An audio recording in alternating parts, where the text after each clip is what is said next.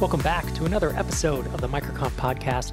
I'm Rob Walling, and today I catch up with Jason Cohen, the founder of WP Engine. He and I sat down just a month or two ago in Austin, Texas, in front of a live audience, and we talked through a bunch of his lessons learned, validating his idea for WP Engine, then building the company, stepping down as CEO and putting a CEO in place. It's an incredible journey.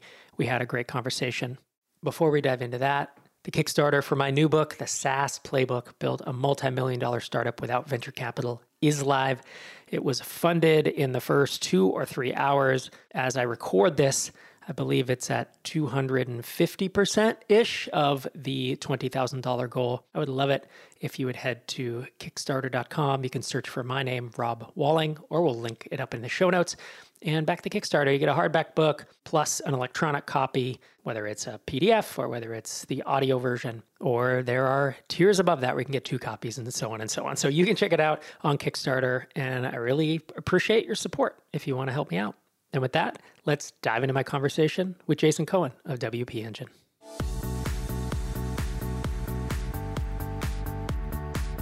You're in this room because you don't want anyone telling you what to do. That's the deal. Like, let's be honest. Get rich and no one tells you what to do. So you start a company where your customers tell you what to do, your employees do whatever they want. Like, God forbid you have investors, they're telling you what to do. So oops, you failed. Love to introduce to you someone that I'm guessing most of you know, Mr. Jason Cohen. Can we give him a warm MicroConf welcome? Jason is the founder and the CIO of, so up on the slide it said CEO, and then in my card it says CTO, but it turns out he's the CIO, Chief Innovation Officer at WP Engine. And he started WP Engine back in 2010. Yeah. And in fact, interesting story that I might touch on a little more later, my first ever angel investment was in WP Engine. And when Jason Cohen emails you and says, hey, so I have this oversubscribed round and I'm starting this new thing, I literally didn't even ask him what it was.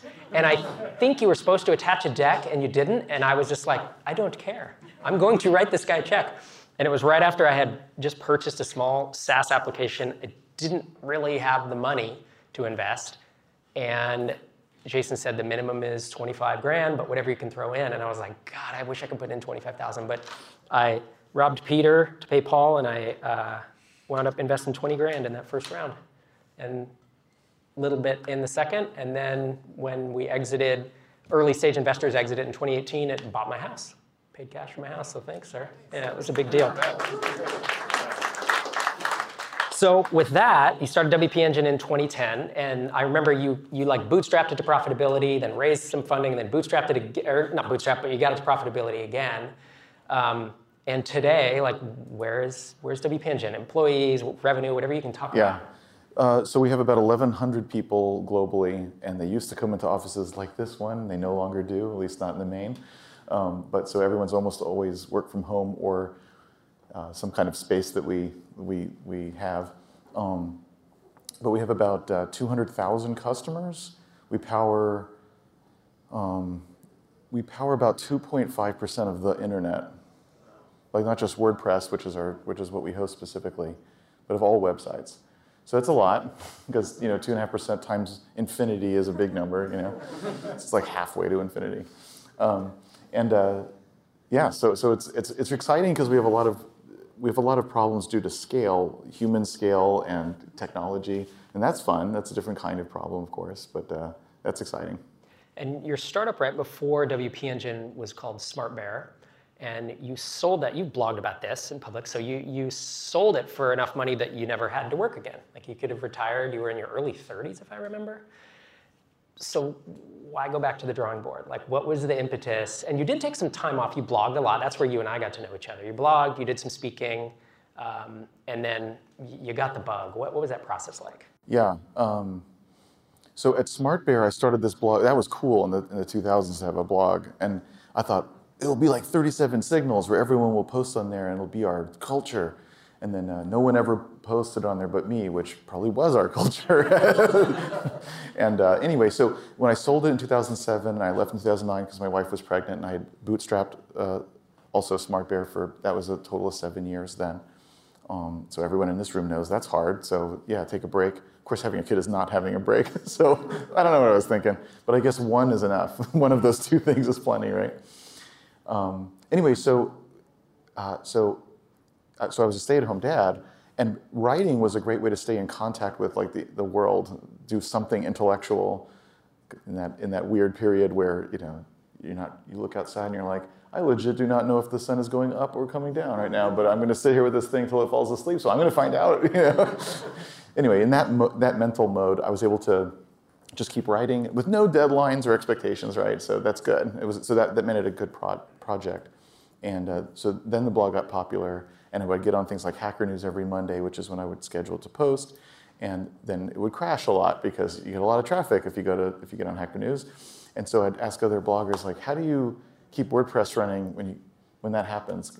And the answer was always, I don't know, but if you find it, tell me, because I need that. Okay, so that was the seed. And then I did 50 customer interviews because I had another idea at the time that I also thought was good. I also did a bunch of customer interviews and figured out it was not a good idea. I mean, it was a fine idea. It wasn't a good business. But then I did the same with SmartBit. WP Engine, and I found, okay, if we made sites fast and scalable, secure, and if we had good service, they would pay 10 times what they currently pay people like GoDaddy and Bluehost for WordPress hosting if we did those 4 things. So that was the initial impetus, and to this day, if you look above the fold on the website, you can see speed scale, you can see these concepts. Certainly in the first website, they were straight up bullet points, right? And so that's still why people sign up today. In the main, of course, we do a lot of things now. We have tools that people who make WordPress sites use. Some of them are used by literally millions of people for free, and some are for money. We have another one that has 100,000 monthly active users. So we do now more than just have the website. There's these tools with significant customer bases and stuff. So now it's a little bit more broad, but fundamentally it's still people need to be online, and the websites need to be fast and scalable. And so whenever any of us talk about, oh, you got to do customer development and figure out the pain and figure out the personas and do it, like it's still that, and it can be true now 13 years later almost. It'll be 13 years in January. Still right. You were the first story, because I don't know that I'd heard the term customer development, right? Steve Blank came up with this at Stanford, and it's often attributed to Eric Ries, but it was not. It was a concept before that. And you were the first person I ever heard who did interviews to find out if this pain point was going to be a valid business. And my story of Drip, which I started in late 2012, was basically exactly what you did. But although I did like maybe 17, and I got 10 yeses, and I said, I'm doing it. Because I was going to bootstrap it to a small, it didn't matter as much. But I was always struck by this approach that it just seemed out of nowhere and super innovative and super smart. It's what everyone knows today. Like you've heard this 100 times now. Of course, find the problem, talk to a bunch of people, right? At the time, were you doing it because you'd heard of customer development? Or was it kind of like, this just seems like a logical thing to do? It's a long time ago, so I don't remember, but I think so. I think I've been reading about stuff. And I think when I think about the lean startup, I feel like the good part about that is it got people at least trying to think more objectively. Like, we got to go actually find out, the whole get outside the building, which I think is also Steve Blank, but anyway, in that whole lean movement, let's say. I think that's good because people were really insular and not getting outside the building. We still don't, right? Nobody in this room really wants to talk to customers. We know what to do. We don't need to listen to them, But so that's a good pull. But I actually feel like the book doesn't really work. In other words, like, do you think that like people who use the lean startup method are less likely to fail? I don't observe that. And I don't have any data. I'm just saying I don't really observe that. It's not. If it is an effect, it's so subtle that I can't tell. So I do think there's good impact, but I don't think it's a manual like it was sort of meant to be. And I've told Eric Ries that personally. And I said, well, Eric, since it works so well, why don't you do a startup? And of course, he won't. He can't, because like if it's not a raging success, what does that mean? Now, I don't blame him for that. I wouldn't either. So he's doing his long-term stock market, whatever the heck it is, just something orthogonal, right? Which, by the way, seems like a great idea. Like, I hope he succeeds. It's because it's a cool idea. But so I feel like there's some ideas, and customer discovery or development is one of those ideas where it's like, yeah, we probably should, talk to the customers and listen a little bit, I guess, probably. But how is a good question. So I do have a recent post on how I did it then, and how I still like to do it. So we don't have to go into detail because you can just read that if you want to read it. But like, because then it's like, well, what do you ask exactly? Right. You know, if you're just asking like, do you like this feature? They're going to say, yeah, sure, that's, you know, that seems pretty good, and you haven't learned a damn thing. So like that doesn't work. So then you have to, it has to be directed in some way. Besides plugging my own post, and by the way, I don't even use analytics on it. Like I learned a while ago, like don't look at the numbers, don't try to chase the things. Just like put it up there. If people like it, they'll like it. Don't even be tempted to look at like Google Analytics. So I don't care if you look at the post or not. The other book I really like about this is Teresa Torres's book, which I think is The Continuous Discovery Habits. And I think she and her methods are freaking great. And you know, most business books, you read it and it's just, maybe there's a good idea and then there's like hundreds of pages between the good ideas of just like filler so it takes up this much space on the shelf and they can hardcover it, you know? Or there is one really good idea that is worth it really, but still. In her book, I don't feel that way. I feel like every chapter it's like, ooh, this is good. You know, you could use this. Oh, maybe I'm gonna try it, like all the time. It's like so I really, no bullshit at all. And in particular, she does talk about customer interviews, but also what do you do with that afterwards? Okay, so you've interviewed, now you have this pile of stuff. And now what? Like how do you organize that somehow in some way so that you can like get a feeling for things, share it with other people, of course, who you might need to work with, like engineers and so on, designers maybe. And then maybe pick what to do next exactly. And so she has thoughts in there like, another thing, for example, that I really like that she didn't invent, but it's just an example of another great thing from the book is right storming. So like for the last year, especially with COVID, this has been exciting for me. I know I'm just going off on a tangent, but it's like brainstorming, again, like I always felt like brainstorming didn't work that well. Like you get everyone in a room, you're like, now think of stuff. And everyone's like, you know, and then maybe someone has a halfway decent idea, so the room sort of gloms onto it. And yeah, I don't know, it just doesn't feel good. And then in the Zoom era, forget about it, because you can't, you know. And so there's this thing, I guess is roughly termed brainstorming, where you have people understand the problem first. Maybe that's a short meeting to get like on the same page about the problem, okay. But then maybe for the next week, whenever people want, that's another nice thing, whenever it's, you know, nice for them to work, you do brainstorm alone, so right storming. Then you come back together, but now, since everyone's had the space to think, you know, different people think different ways. You know, one person may want a lot of time to ruminate. Someone else is like, I just fire it off and I'm done. And like, great, some people are good in the morning or the evening. Great, everyone can sort of work in the way that makes sense for this kind of work, which is different. So then when you come together, you got your stuff, so there's no like, oh, that was a good idea, so we stop. No, you've already got these. So you really do get everyone's ideas out there. And you know, and then you go from there, of course. But it's just such a better way. And also, there's a study that showed, and the study, who knows? The study's probably bullshit. Who even knows when they say study? I don't know what that means. But there was a study that showed that when you try to do normal brainstorming on Zoom, it does not work. But when you already have the ideas, like they're in the Miro board or the Google Doc, and then on Zoom you're arguing about it, that does work. So it's like, oh, so this is another like remote work trick. In this one area is right storm and then discuss together. That's a good use of time. So anyway, that's another thing I got out of her book. Again, I don't think she invented it, but who cares? If it's an assemblage of fantastic ideas, then, you know, so be it. Yeah. Can you say the name of the book? Oh yeah, so the author is Teresa Torres, and the book is called Continuous Discovery Habits. She was also on a podcast with Lenny Richitsky. Is that how you say that? Lenny's podcast. And again, she's fabulous on that because of course she is. And yeah, so I'm a huge fan of that. Yeah, that's great. That's a good recommendation.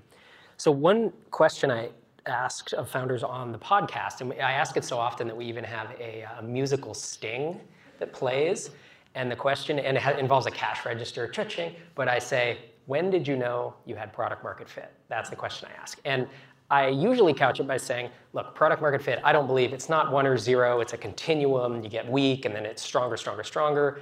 And then you'll find that you only have stronger product market fit with a certain audience, and then as you branch into others, it's weaker. Whether you agree with all that or not, if I were to ask you that question, like with WP Engine, like when did you know you had product market fit? How would you describe it? Yeah, it was January of 2012, and the reason I know. Do you seriously remember that? Yeah, and the reason I know is because suddenly, like, all you could do is try to keep up with customer demand, and it's literally you can't do anything else. There's the support tickets are flying in. Which, you know, is not necessarily, that's not part of the good news, right? But just like, here come the orders, here come the support, you just can't even think about, like, let's make a new feature. Like, are you kidding me? We have this backlog of tickets even, of people signing up and migrating and this and that. and you just can't keep up. And then now you're buried, and hiring's hard because you're too busy. And also, you don't have a hiring practice of any kind. Of course you don't. Why would you? And so, like, when this happened to us, we were 4 people. So this was 2 years in. We're still only just 4. Maybe we're 5 people, actually. So again, kind of a typical bootstrap thing. 2 years in, it is going well. In generally speaking, I think we were around $1 million in revenue at that point, and 4 or 5 people. So again, profitability, like you said. And then, oh God, and we went from 1 to 5 that year. And we kept going like nuts, you know, and just, it was that hockey stick thing. And what happened is we changed pricing. That's what caused it? Well, it's hard to run the experiment again, sure, but that happened.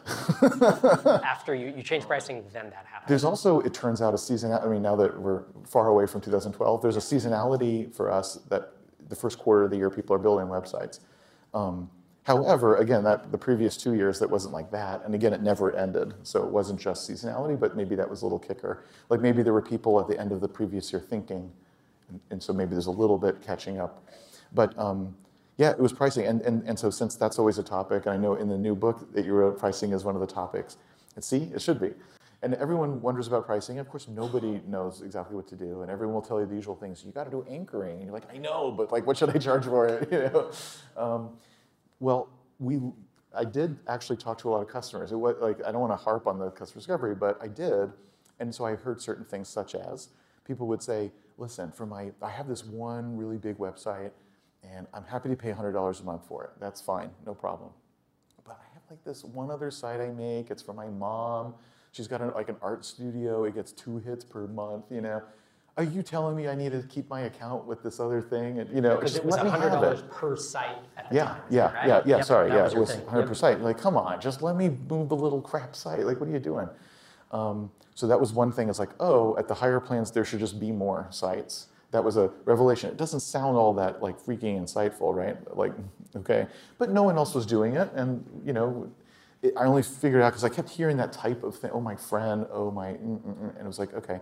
Or maybe it was a freelancer while they're working on a site, they need a place to put it before it launches, and it's like, okay. So you got these different signals that say that would work. Another thing was the lowest tier was $50 a month. It turned out it needed to be $29 a month. And what people would say is, well, I have these people at GoDaddy for $5 a month, and I can get them to pay more. I can tell them security speed, okay. But 10x, I can't get them 10x. But I could get them like maybe to 20, maybe $30. Like I get them there, but like mentally I can't get them to 50. And so there's always this notion of price in pricing of like, you could generically call it something like willingness to pay, and it's true. But I think there's something more subtle about it of like, it probably is worth 50, but they can't do that in one shot. Like mentally, that's not how they think about it. And that kind of emotional, how are they even thinking about it? And it wasn't about anchoring or, you know, that's not what it was about. So that's interesting of just like, how do people think about it? Another challenge I think a lot of bootstrap companies run into is many bootstrap companies, the product is some kind of adjoint to another product. We're a plug-in to WordPress. There's literally 1,000 bootstrap companies that are a plug-in to WordPress, right? So it's, I happen to know about those a lot, you know. But a lot of them are, you know, we're this for Salesforce, or we're this, you know. Of course, because there's some ecosystem and you can get you can be a part of that. It just makes sense. And nothing wrong with that, but it does set the price because, you know, well, I already pay the main company X, so how could I also pay X to a plugin that's clearly some kind of small component? This is a super common thing, right? Like you hear this. So that kind of mental thing, I guess you could call that anchoring maybe, but I think it's more, again, it's more interesting and specific than just I see a price and I see another price, you know. Anyway, so that was one. And then and then 2 more things. One is, because maybe this is relevant or useful, I don't know. One was we just made the most expensive one called Business. Did that work? I have no idea. I honestly have no clue if that worked, but we did it. And then the other thing was we had a 2-week free trial, which was kind of special because in hosting you don't have free. Like now you do in a cloud, they give you free stuff. But then like nobody did free because it costs money immediately. Like there is physically a server and you're paying for power and bandwidth. Like it does cost. So like it's not like in software where it's free and that's okay. It's like not okay. So that was pretty cool that we did that. But we had a 90% success rate after the 2 weeks. So I was looking at going like, well, number one, that's product market fit. When your trial is a 90% conversion rate. And number 2, we're just losing 2 weeks of revenue, right? Like apparently they knew they were going to be here. So I was like, all right, let's try a 60-day money-back guarantee. You're going to give me the money now, but I'll like give it back. And I actually thought this would not work. I tried it anyway, but I figured people would be like, I don't know if you're going to give it back, and like I don't know if I'll have to ask for it instead of just. But actually, sales went up, and when I would ask people about it, and I probably should have asked them before, but oh well, they said, oh yeah, before when it was 2 weeks, that wasn't enough time, but 2 months, that's enough time for me to check it out. And it was like, okay, they were just thinking about the time. That's interesting, because I bet that if you had a 60 or 90-day money-back guarantee, most people are not going to do it. And but if in their mind that's more time, maybe that's good. I don't know. Or you could try it for just a month and see, and then undo it. Who cares? Because it's specifically for new customers. So that's the easiest way to test is if it's specifically for new customers, you can just undo it, of course. So anyway, so that happened to work for us, and that was coincident with this enormous change. Right. And if you haven't watched, I referenced it earlier, but there's a talk on our YouTube channel called Building the Ideal Bootstrapped Business, I think it's called. And it's Jason Cohen from 2012, 13, somewhere in that range. And he talked a lot more about the money-back guarantee, the charging up front, eliminating trial, a bunch of other stuff. So it's when I say it's I refer to it as the best talk ever about bootstrapping a company, which is, it pains me that I haven't done that, but he did it first, and I just can't. Yours has more views, so you did it. I can't get there. Oh yeah, I just beat him in views last week, so it's been the #1 video on on the MicroConf YouTube channel for forever, and finally I passed it, but with a video like 7 SaaS ideas you should steal today, it's like not what I want to be known for, right? It's like, can't I have the amazing framework that everyone refers to? So. Couple other questions. We're talking about product market fit and measuring that, and obviously like support tickets going up, trial to paid being amazing, MRR is a thing. These are all metrics, right? And a lot of folks get overwhelmed by saying, well, I can measure 10, 20 different metrics in my startup. Early stage, let's say you're $500,000 ARR, $1 million, whatever. Early stage, bootstrap, mostly bootstrap. Were there 1 or 2 metrics that you were just obsessive about that you feel like folks should pay attention to? Or is it more, are there too many to narrow it down to those? So before the hypergrowth started, besides just MRR, not really. It was just like try to make the customers happy. I think a lot of companies have a good cancellation rate early simply because there hasn't been enough time for people to decide that they don't like it. So whenever there's like, the product's been in market for 6 months and everyone's still here, we have a perfect, and it's like, just wait, that's going to change, right? But just trying to keep people happy, and that was largely it. We weren't trying to do LTV or any of that nonsense. And then once product market fit hit, it was like, who cares? We just need to like operate. We're going to hire people and try to just fix some stuff or automate some stuff, and I don't know, it just, who can even think about the metrics, Now, of course, we're very sophisticated about all that. So I don't know, of course there's not gonna be one metric that works for all companies, that should be clear. But a good question is like, so how do you pick one that's good for you? Like, what do you do about that? So I think there's obviously the inbound vanity metrics in the front, how much traffic do I get, right? And that doesn't matter, because if that number changed a lot, like nothing would really happen. You wouldn't react to it. Any number where you wouldn't really react to it, that's not a key metric, right? And then there's these metrics that are the obvious ones, like retention and MRR and this kind of stuff. But the problem with those is that they're way too laggy and they're multi-input. So in other words, the reason that you have MRR this month is many, many things. What happened in sales, what happened in marketing, how many people stayed, how many people upgraded, how many people downgraded, did they like the product, did they like your service? Like, that's all in that number. So on the one hand, it's the most important one, because if it's not there, then you starve to death. So on the one hand, it's the most important number, and it's not the one that you can operate the business on, because it happens way too late and there's too many inputs to it. So to me, like, if you imagine the customer moving through their journey from like, oh, I found out about you on the website, and then again, it depends on the company, obviously. Maybe there's a trial, maybe not. Maybe they're using the product, maybe not. Maybe there's some moment where they get value, or moment where now probably the customer will be successful and stay. Now probably. That moment, that to me is the one. Because you know revenue will come. I mean, if you're looking at your data, you'll know revenue will come if this happens, but this happens every day, and I can try to do stuff and see this week or even today whether that changes. And so when revenue may or may not change later, I can actually operate on this. So as an example, early on in Netflix, their number was the number of people who put 3 or more DVDs in their queue in the first day. Very specific, but because they found just a correlation, not necessarily causation, but just a correlation that if you put 3 or more DVDs, then you were like 7 times more likely to become a customer and stay for at least 6 months. Like it wasn't even that long, right? So they're like, that's the thing. So we got to get people in and get the thing in the queue. So like, all right, if that's the goal, what do you do? And it's actually very easy to think of things. Well, let's ask them what genre they like and just put stuff in the queue for them. Or let's take our 10 most popular titles and just suggest before they can hit next that they have to put, like you could just kind of make it happen, right? So the nice thing is it may be smart actually to do that, and it was. Like it wasn't even gaming the system that worked. Now of course over time that should change, and early on it should change all the time. Like, all right, now you're better at that, now the most important metric is this other one. That's fine, right? Because you're just, and then later, as time goes on and the thing's more mature, it probably doesn't change all the time. But even today at WP Engine, where we're very sophisticated with metrics, we have lots of people, lots of product lines, lots of stuff. We talk about all the time how like the revenue of this product is this laggy multi-input thing.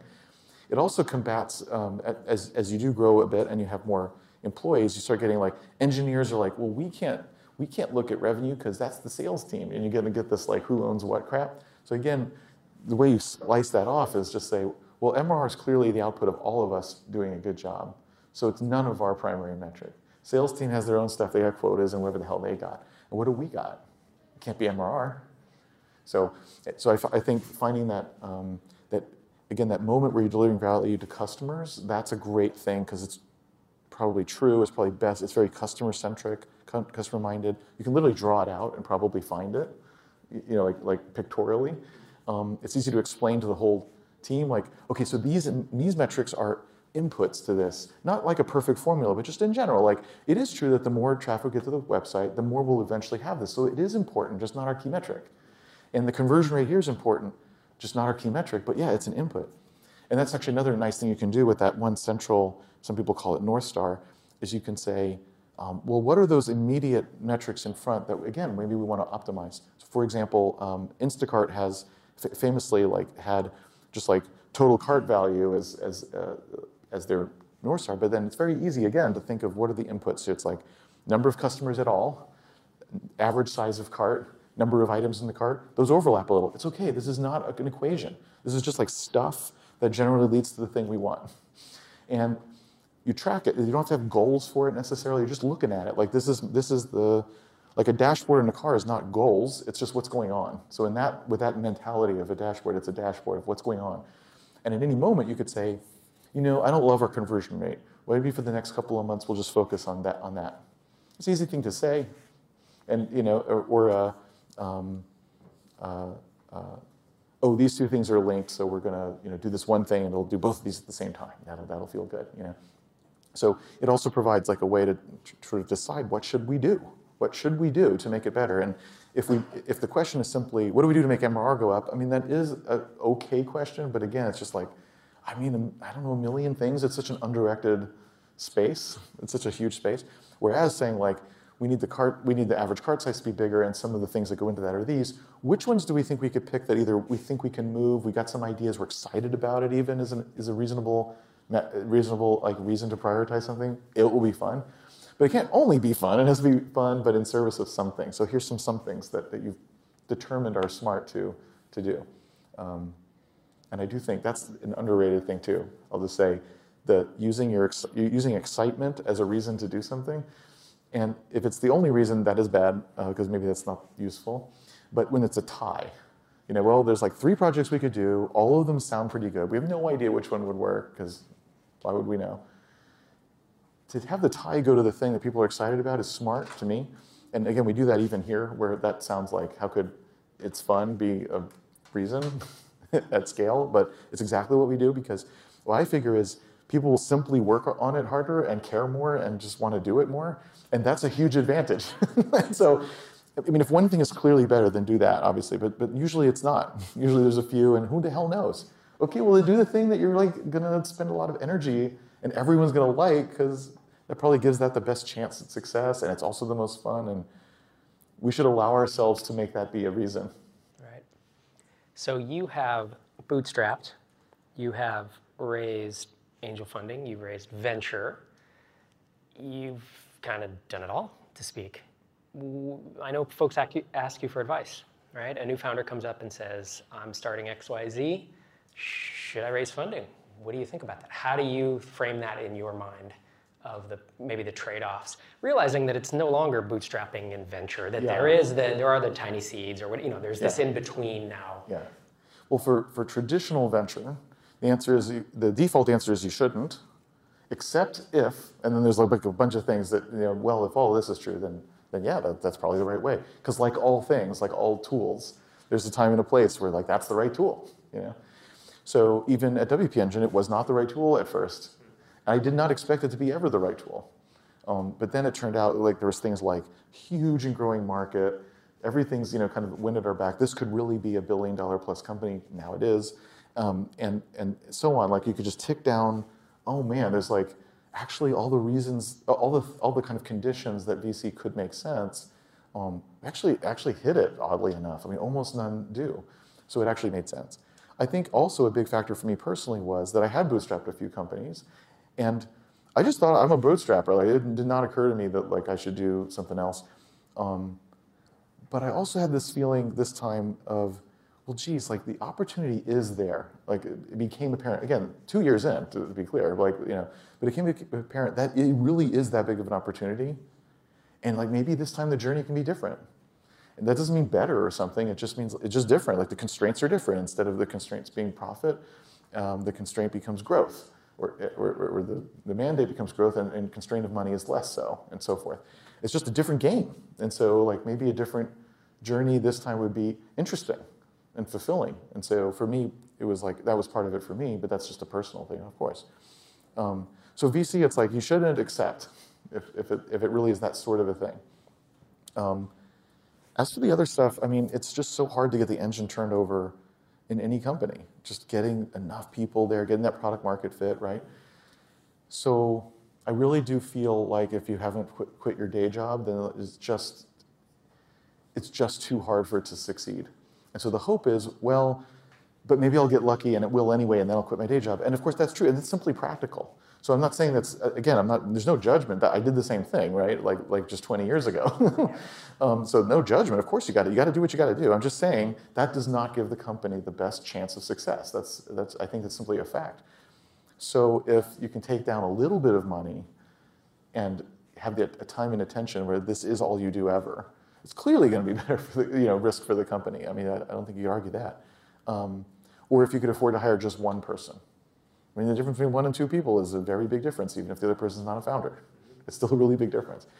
Or afford to do something, like maybe you're in a space where design does matter and you're not a designer. Well, if it matters, so it depends obviously on what you're going to do with it, but or if you can experiment in marketing. So I do think you should know what the money's for. So if the idea is like, I don't know, so I can quit my job, it's like, and do what? I don't know, buy ads? Like then that's not actually good, because that's not a plan. But if it's like, the only thing stopping me from whatever the next phase is, getting this version, making this partnership, getting this number of customers, is 1, 2, and 3. Now you may be wrong about it, but you have a theory, and it's like, well, I talked to all these people and they said this, and I'm seeing these competitors and they're running in this other direction. I can run in this direction, and here I have 10 people saying, please do run in this direction, and the only thing that's stopping me is something to do with money. Well, there you go. You just said why this is good for the business. So then it makes sense. Yep. All right, very good. I think I have maybe I have 2 questions to wrap us up.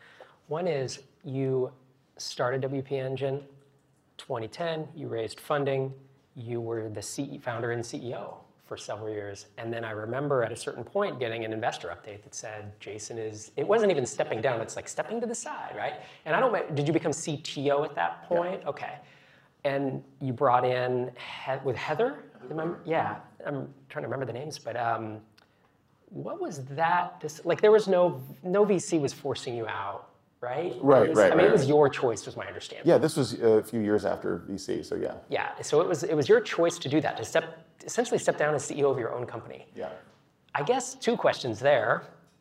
Like, what was that decision like? And was that hard? Like, after you did it, how hard was that? I interviewed Rand Fishkin a couple months ago in Seattle, and he had his own experience of doing this. If you've read his book, Lost and Founder, it was very, very hard. I've never heard you talk about this decision that way, but I'm curious to get your take. Yeah, he obviously did not enjoy his experience, whereas I did, which is the risk. Yeah. I mean, you're looking at it, right? They both happen. So first, how did I make that decision? So there's a framework which at this I tweaked, and so it kind of became known, or at least here, as my framework. I guess all ideas are inherited and tweaked probably, but okay. About how to think about, I guess you could say, personal fulfillment, or just what's good to do. And the circles are joy, skill, and need, meaning what the company needs done.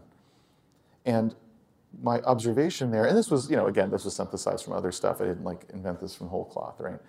The observation was that while this is, in a sense, obvious, there are these traps that occur when you have 2 of them. So when you have joy, and founders are always trapped in them because no one tells us what to do.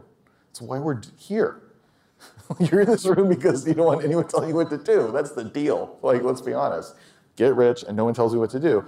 So you start a company where your customers tell you what to do, your employees do whatever they want. God forbid you have investors, they're telling you what to do. So oops, you failed. But anyway,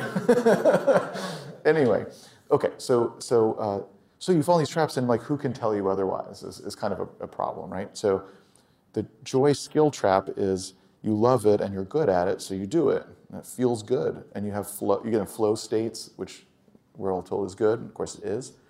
So hooray! And then but you've missed what the company needs done.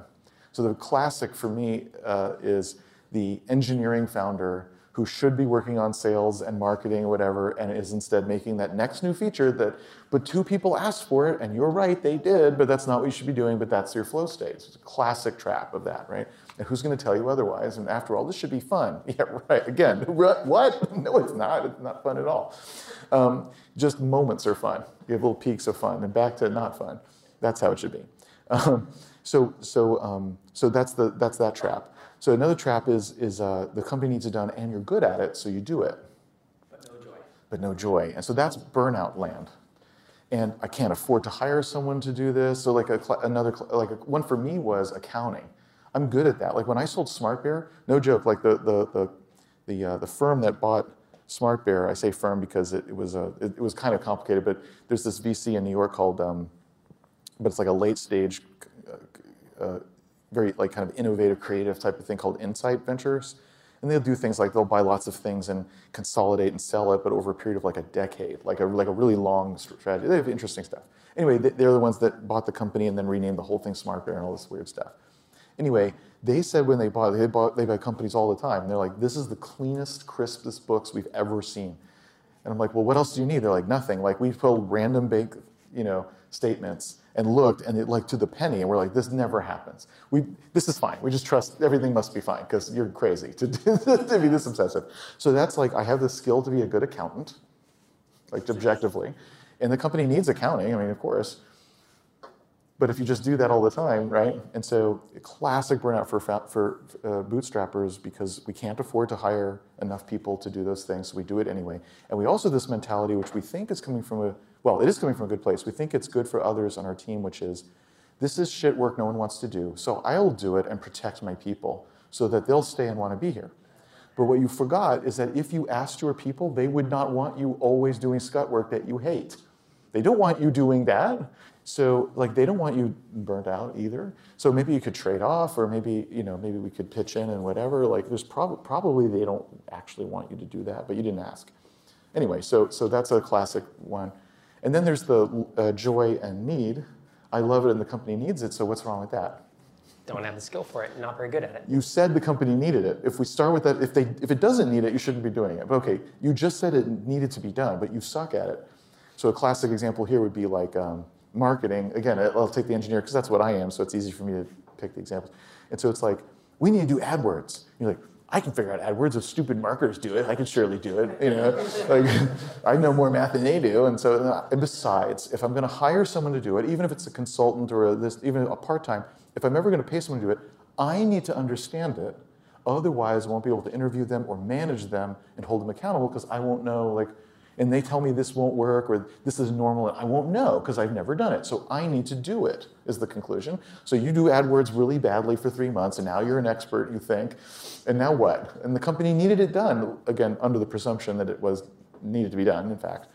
And so that sucks. And then you hire somebody, and you still don't know how to manage them actually because you're not actually an expert. It's another classic. And again, who's going to tell the founder, you actually are bad at marketing? Yeah, you need a co-founder. And it's not bad, then like, but not excellent. Like, isn't the point to have excellence everywhere? Isn't that the goal anyway, not mediocrity? So first of all, that I love this framework and I use it all the time. I use it for other people. I use it for myself in the CEO thing, which is why I went into it in so much detail. So for me, it was like, all right, so what is a CEO? So at this time, we're like maybe 80 people, 70, 80 people, and it's still growing fast. Like clearly, we're going to be hundreds over the next few years and at that time. So it was like, okay, do I love managing people? No, it's one of the things I hate the most, actually. Right now, I have no direct reports. That's one of the reasons why I have this title now. Yay! Like Dharmesh Shah at HubSpot, right? It's the same thing. Yay! So no, I don't like that. And then there's board management because at that time we had raised money. And okay, and we've got to hire and manage a global sales team. Right now we have a few hundred people in sales all over the place. I don't want to do like just joy, just straight up joy. I don't want to. Mm-hmm. What about skill? Well, yeah, that too, actually, for a lot of those things. Some things I can do, but some things, no. So you start doing all that, and it's like, oh, I should be doing, at that time, engineering and product. I mean, that's what I love, and I'm good at it, and the company needs it done, obviously. And so now I say that like it was just this easy thing. That took about 4 months of really difficult struggle, okay, and emotional turmoil. And there was this moment where I got over it, which is useful to repeat because I think it's not just me.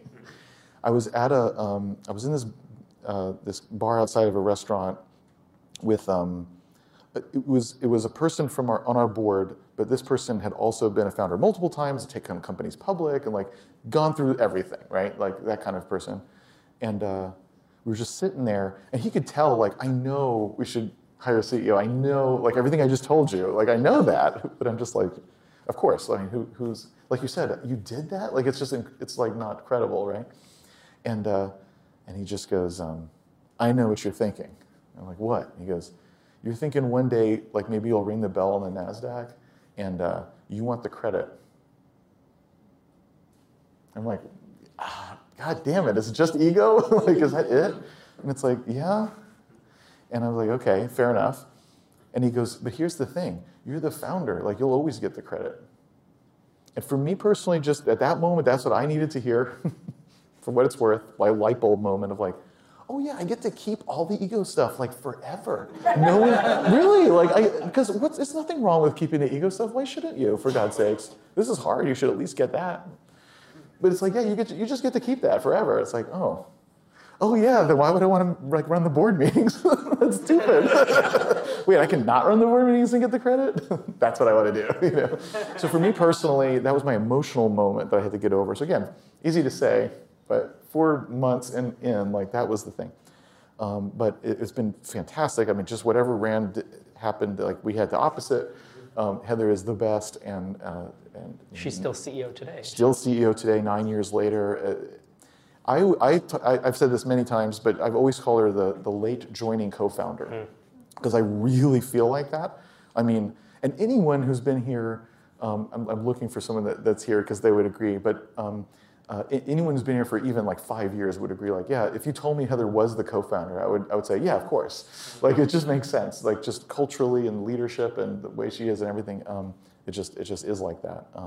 And I stole that little phrase from Reid Hoffman at LinkedIn, who also famously brought in a CEO, did not work. They had to kick that CEO out. Then brought in Jeff Weiner, which was amazing, and et cetera. And so, so I was actually looking at that example during all this, and that was his phrase, that Jeff felt like a late generating co-founder. And I thought, yeah, that is kind of how it already feels like. This is probably good. So that I kind of stole that phrase from him, but it's totally true. And it was funny. So Heather was a COO at a public company, Bizarre Voice, when we were talking to her. And at a public company, you can't make public that you're maybe talking to a C-level executive. That's effectively like insider trading to know that. So you don't say anything, and then when it's all done, you file this certain form, and then you can talk about it, because when you file the form, that's when the world knows, and now you're allowed. Okay. So I wasn't able to tell anyone around Austin. And Heather's was well known in Austin for a few decades already for being amazing. So anyway, finally I was able to tell people. I remember I was at an event at Capital Factory, and I was talking to John. I was talking to John Price, right? So you know what I'm talking about. He's like this little energetic guy, really smart, but like crazy glasses and with stuff, and he's just like, and right, and I said, I can tell you, like, Heather's joining us as the CEO. You know Heather, right? Didn't you work with her or something? And he goes, Jason, and he grabs my forearm. I look at them because they know John. you can picture this, right? He's like, and he's like, listen, you don't understand. You know Heather's going to do a great job. You know she's great. I'm like, yeah, I know. Like, and he goes, you don't understand. Heather's my favorite person. And if you ever do anything to hurt her, I'm like, what? Is it like your long lost brother? Yeah, like what's going on here? Like, okay, I won't. I don't even know what that means. What would I do? Anyway, so that's when you know you've hired a good person, I guess. That's an awesome. Exactly. That's an awesome story, man. And if you want to hear more about the joy, skill, and need framework, you did a great talk at SaaStr. So you can go to YouTube, type in SaaStr, Jason Cohen. I think it's the only talk you've done there because it's #1 in the result. And I didn't know he was going to mention it today, but I actually watched that talk a few months ago, and I have a screenshot. I don't know. He has a draft of my book, which is why I mentioned it earlier. But did you see the screenshot I took of? It's really late in the book under the mindset thing, but it's of your joy, need, and luck thing. Because I was talking about my own burnout and how I was doing some of the traps you just mentioned. I did myself. So with that, ladies and gentlemen, Jason Cohen.